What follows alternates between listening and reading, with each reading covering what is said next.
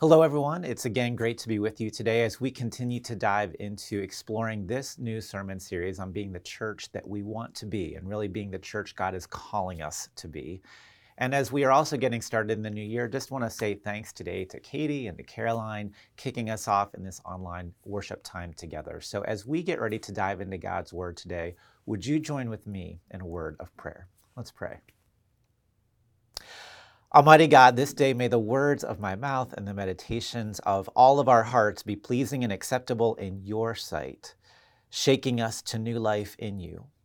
O Lord, our rock and our Redeemer. Amen. I know that we are now a few weeks into the new year, but Christmas still isn't that far in the past. So I'm curious if you'd help me out here just a moment and put in the chat responses if you either still have a Christmas tree up or you still have your Christmas decorations up. Just go ahead and take a moment and let our online host know if that is the case for you. I will share that for us in the Lake household, our Christmas tree and our decorations, they are already down. We thoroughly enjoyed them, but now that we're into the middle of January, the tree is down. But I will tell you, this year for the Lakes, we've gotten into this little tradition that's happened for us the last couple of years. And that is we tend now, or at least again, the last couple of years, to pick out a Christmas tree that is not the most beautiful of trees. In fact, we pretty intentionally seek out one of the more ugly trees, if I can say it that way. We're not talking slightly deformed, but one truly in need of help and a little TLC. And we blame our daughter Alex for this newer tradition in our life because it was she who a couple of years ago thought it would be so funny to pick out a less than desirable tree.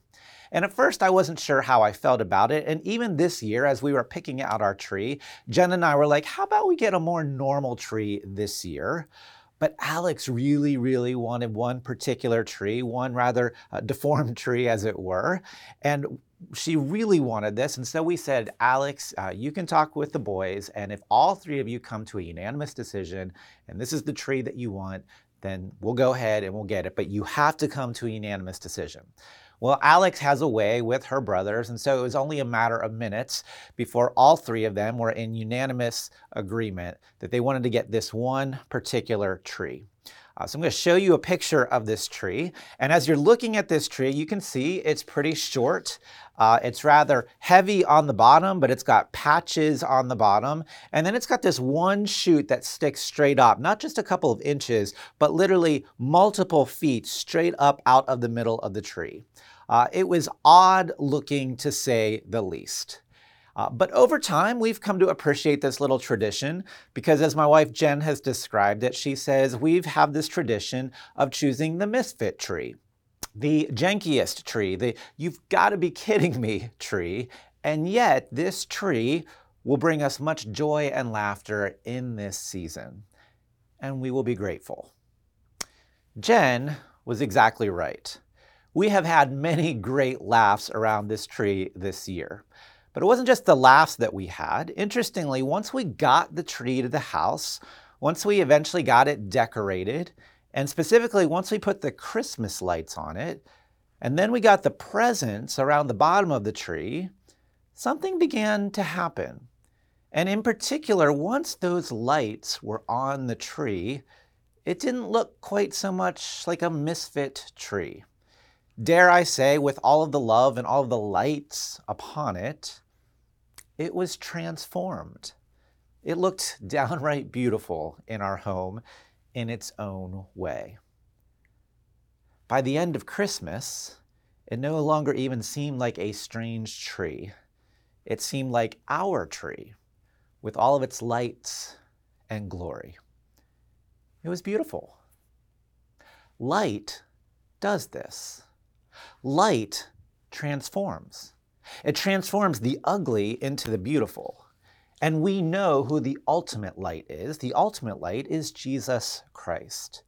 We focused on the light of Christ all the way through the season of Advent a number of weeks ago, leading up to Christmas, where we celebrated Jesus as the light of the world.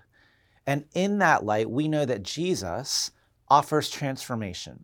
The light of Christ transforms everything, the darkness, the ugliness, the gloom, the misfitness, and brings forth life and love and beauty. Light brings transformation. And this is our heartbeat at First Church. Transformation in Christ, to be a church that is an agent of transformation as much as possible so that together we and those around us and everywhere that we have the possibility to influence can experience transformation in Jesus Christ. We've begun a sermon series on exploring the church we want to be. And to be clear, what we mean by that is we want to be the church that God is calling us to be. And we began last week realizing that all of us, every single one of us as an individual, we are called to be part of God's church. In a culture where so often we focus on individuality, in a culture where we focus on a what can you do for me mentality, God's church offers a refreshing and powerful alternative. In God's church, we are reminded we are not alone, and that the church is the one vehicle in the world on this side of heaven that God is using to share the kingdom of God among us. There are no other alternatives. We are reminded that in God's church, every single one of us matters because every single one of us is called to be part of that church. And so God's church comes among us to bring the light, the love, the healing, the grace, and the beauty of Jesus Christ among us. There is no higher or more powerful calling to which you and I can belong. We don't just gather for 1 hour a week to sing a few songs and to offer a few prayers and to sit and listen a few moments to a sermon and then go about the day or the week and feel good about ourselves. We gather as the people of God to be swept up into the great adventure of God's love and God's kingdom in our world so that not only can we experience it, but we can share that love and light with all the world so all the world can experience it. It is a powerful and holy and wonderful opportunity to join with the living God. Anytime people encounter the love and power of the living Savior, they're changed. They are transformed forever. There's nothing else that we want to be about as a church than helping people encounter the living God, Jesus Christ, the Savior of the world. We sincerely believe that when the light of Christ enters into our lives, we are transformed.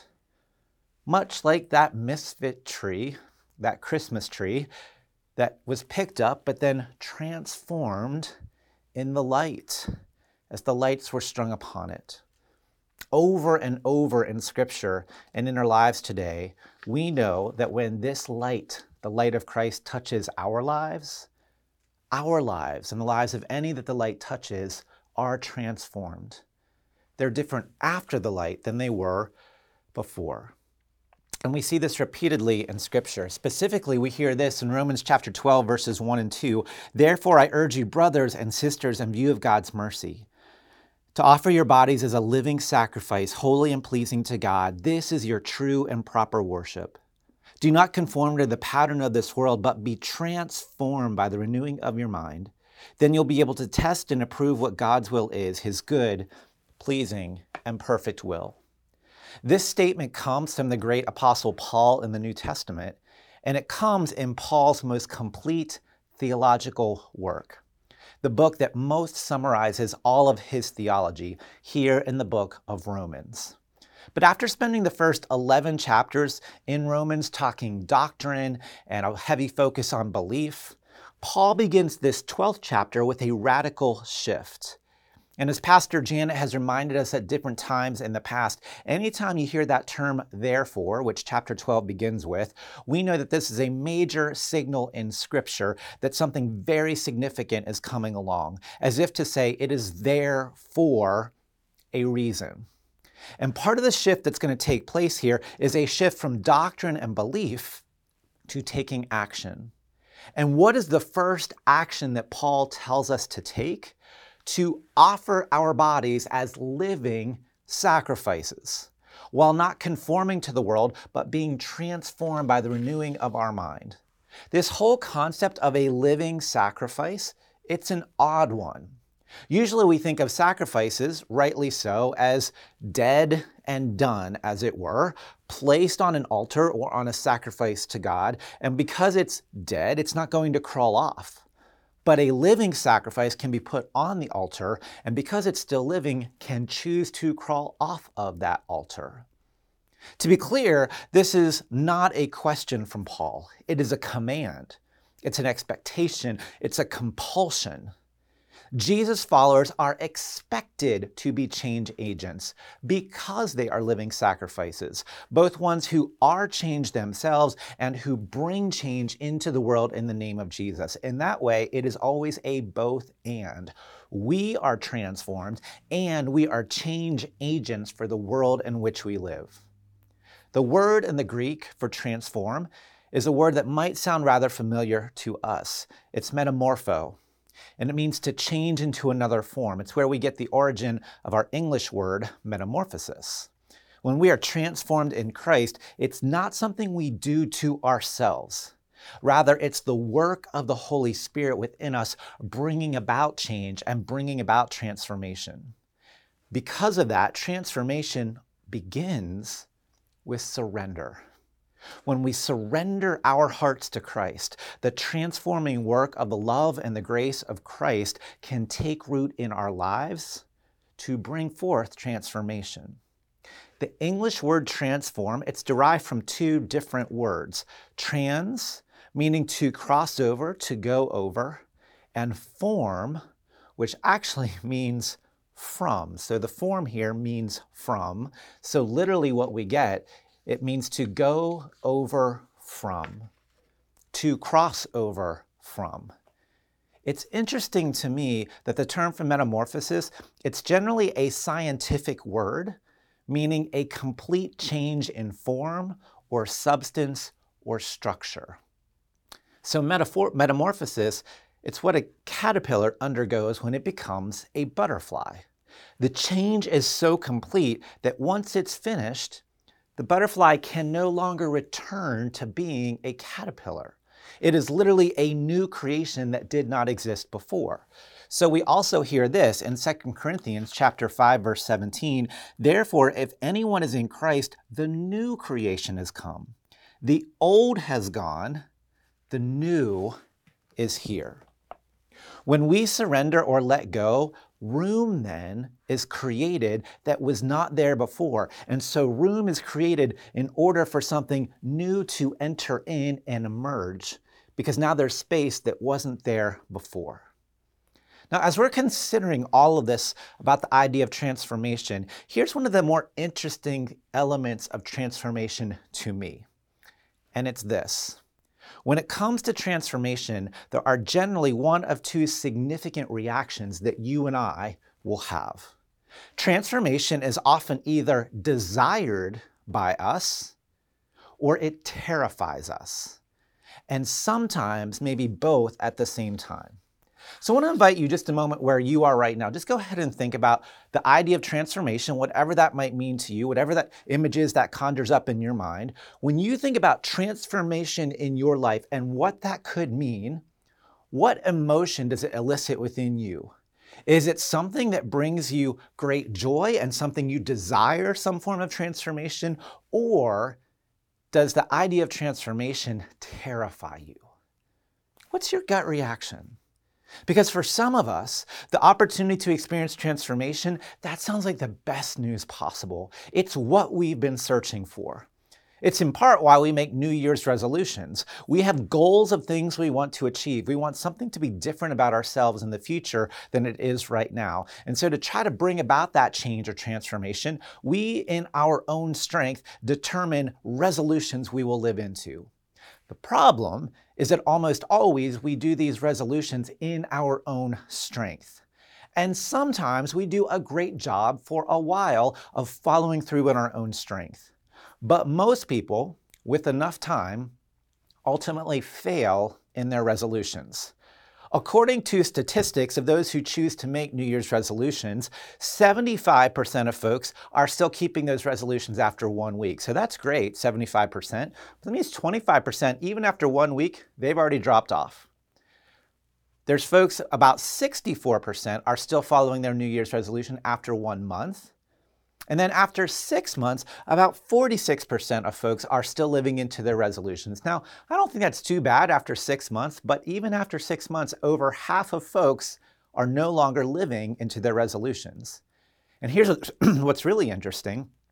Only 9 to 12% of folks end up keeping those resolutions as an entire way of life. In other words, by enough time or with enough time, about 90% of folks no longer keep those resolutions. Why? Because we try to do it in our own strength. But when we talk about transformation in Christ, it's possible to experience true and lasting change in large part because it's not just in our own strength. Transformation in Christ leads to lasting change. And for many of us, this is such welcome news. For those of us struggling with guilt or addiction or hopelessness, for those of us who feel unseen or unheard, for those of us who feel misunderstood or without purpose, or if we feel like some kind of misfit, for those of us who wonder who we really are and we're so tired of wondering, we long for transformation that will allow us to be seen, that will allow us to be valued, that will allow us to be loved, that will allow us to have purpose. We long for that kind of transformation. Transformation, long and lasting change in Christ is possible. And I don't say that in a gimmicky, magical way. I don't say that in an all our wishes are granted kind of way. I'm saying it in a truth-filled Christ reality way found in surrender. And we are a church who wants to offer the hope and the grace and the joy and the beauty and the purpose and the connection and the truth found in Jesus Christ to everyone. And if that is you, or if you know someone who's looking for those things, we desire to be a church that is here for you to extend that kind of transformation to you in Jesus Christ.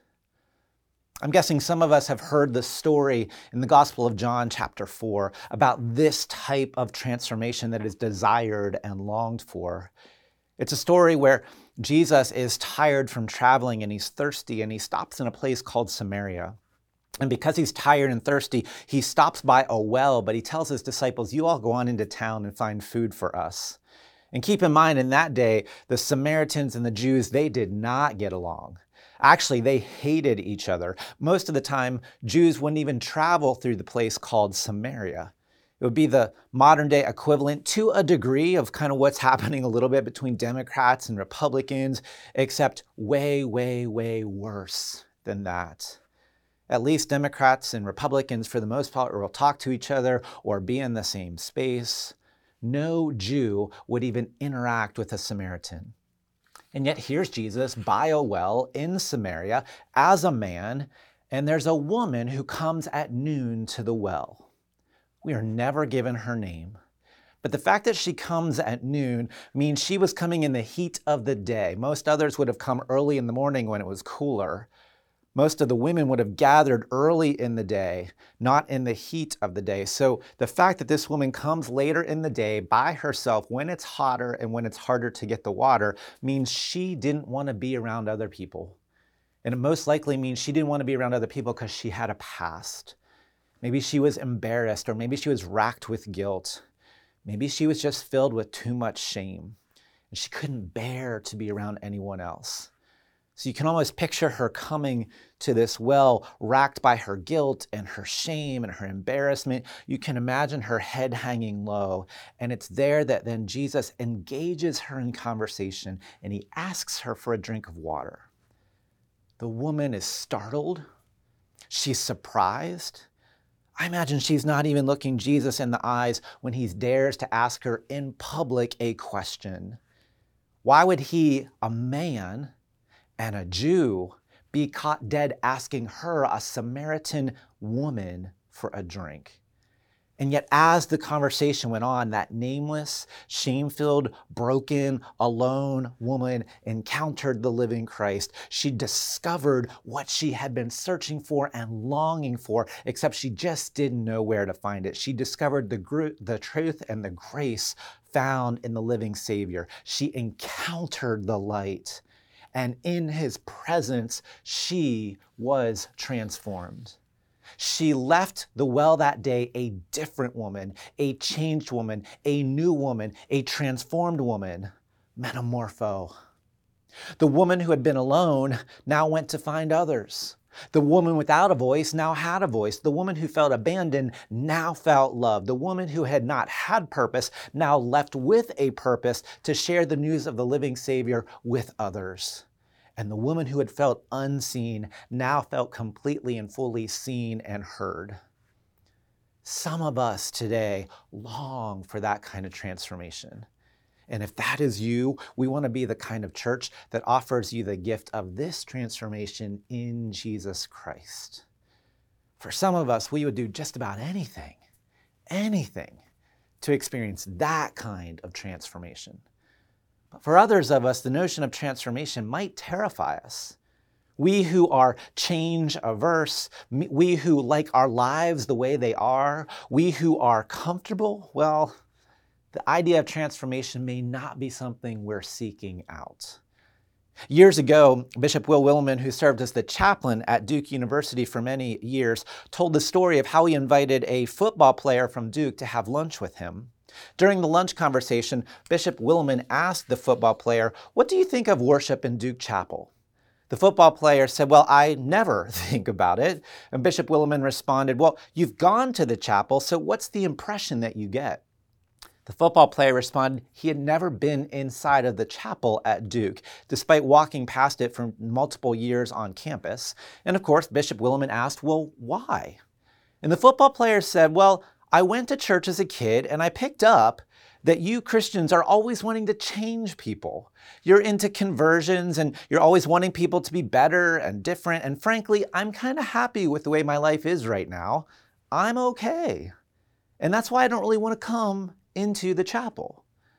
Bishop Willimon responded, and if you know him at all, he said, "That's a surprisingly perceptive comment, especially from a defensive lineman. So let me get this straight. You're not coming to church for the conventional reasons, things like, I don't like the preacher, or I've heard it all before, or I don't like the music. No, you're saying you don't want to come to church because you don't want to run the risk of connecting with a disruptive Savior who might change your life. Is that right?" And the football player said, "That is right." To which Willimon responded, "Well, that's wonderful. I'm going to take that and frame it and put it over my door of the chapel so that it reads, 'Don't you dare come in here if you're not willing to risk disruption.'" If that's you today, I want to say to you that we also desire to be a church that does shake you up, that does disrupt you, that does offer transformation, that does demand more of you, because that's part of the life of discipleship. I think of people like Courtney. Courtney is currently serving as our children's ministry person. If you talk to Courtney very long, she didn't seek out that position. She didn't wake up one day saying, "I would love to do this. This would be amazing." In fact, if you talk to Courtney, what she would tell you is that she was scared to death to even think of applying for the position. But if you also talk to Courtney, she would tell you there was just something within her that wouldn't let her say no. There was something within her that was causing her to step out of her comfort zone and to offer herself and to sacrifice herself in this way. It was a call of obedience, but it was also a call of discomfort, and it was disruptive. Talk to her now and she'll tell you about how much her life has changed over the last number of months, and she can't even imagine how much more it might be disrupted in the months to come. And yet she knows that she is where she is supposed to be. Transformation, metamorpho. Because in Christ, there's always a deeper place to go. We are a church that does not simply want to remain content or comfortable. The life of discipleship, it's one that demands our all. It rearranges our perceptions of reality. It gets us beyond ourselves, from consumers to contenders in the faith. In other words, we desire to be a church that's not all about us, but about life in Jesus Christ, where we recognize that God loves us enough to not leave us where we are, but calls us forward in new ways. because God has more significant plans for us than we have for ourselves. Paul, who's writing to us in Romans today, knew something about this disruptive kind of transformation. Remember, it was Paul who was Paul, but before he was Paul was Saul, and he was a Pharisee. And he liked who he was, and he was in charge, and he had authority. He was a known expert. He had people who listened to him and did what he told them to do. He was good at what he did.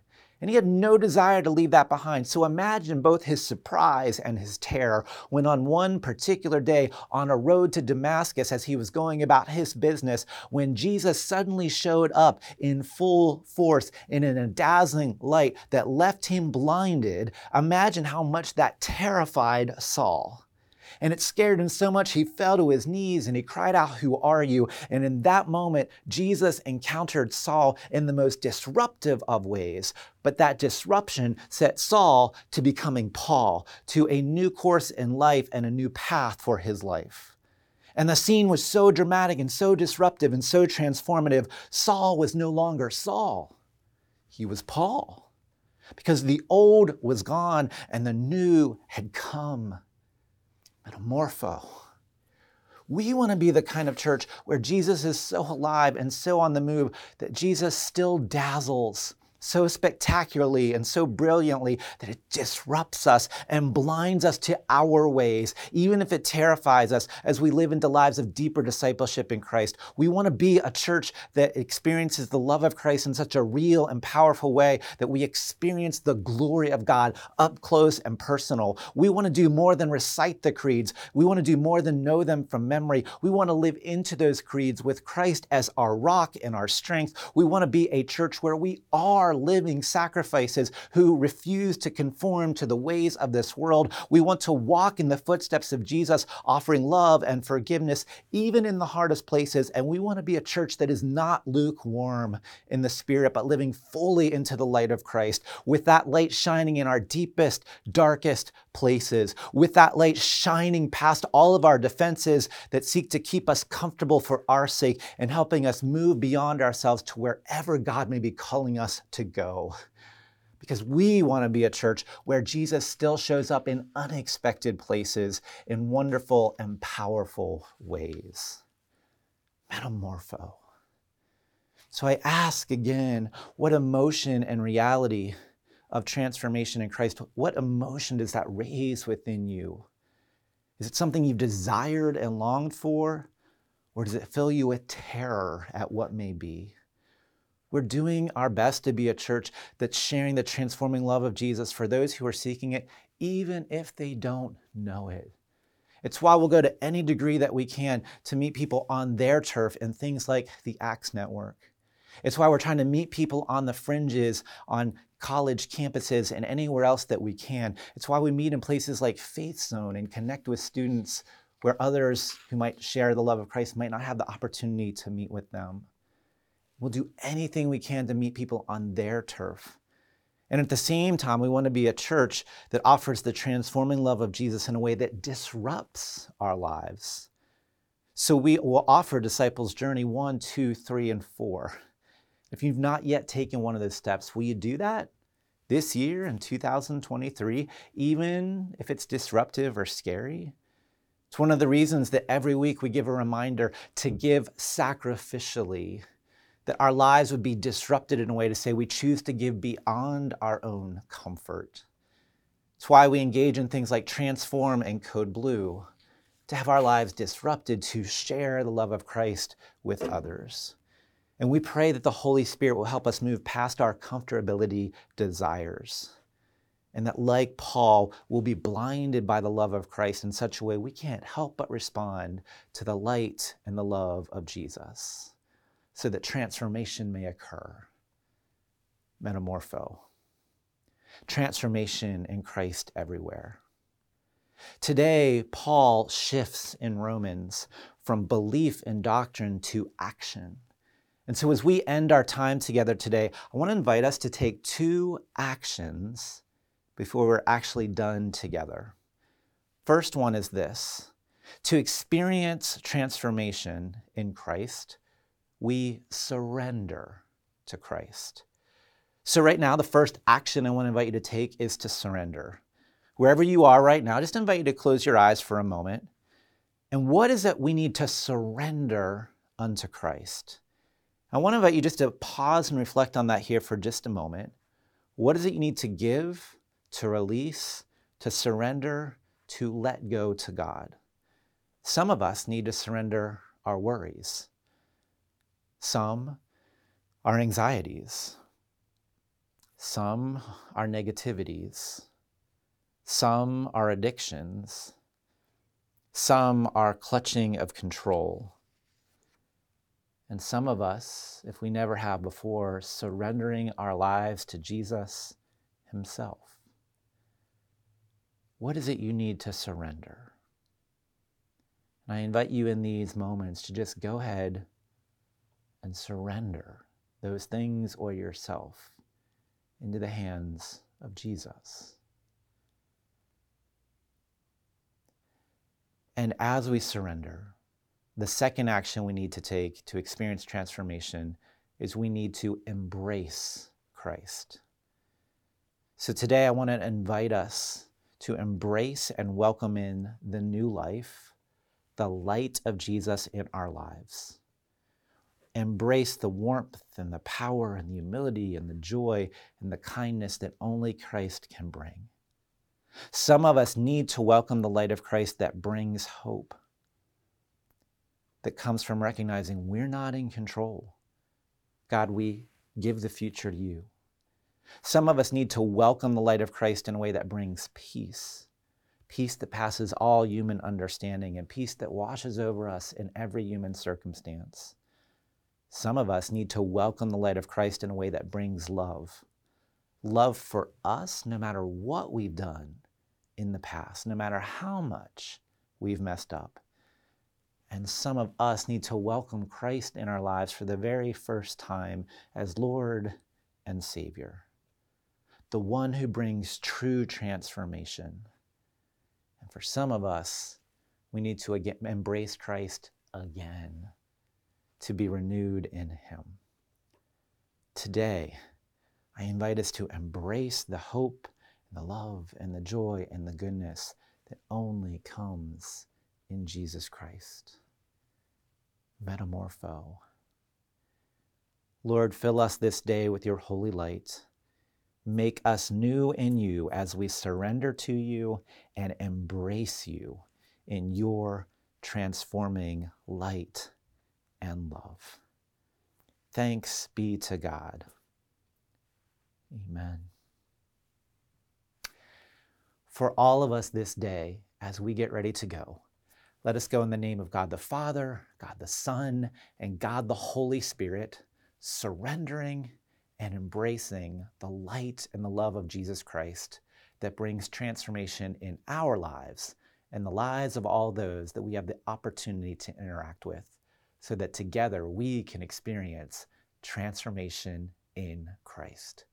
Go in peace and serve the Lord.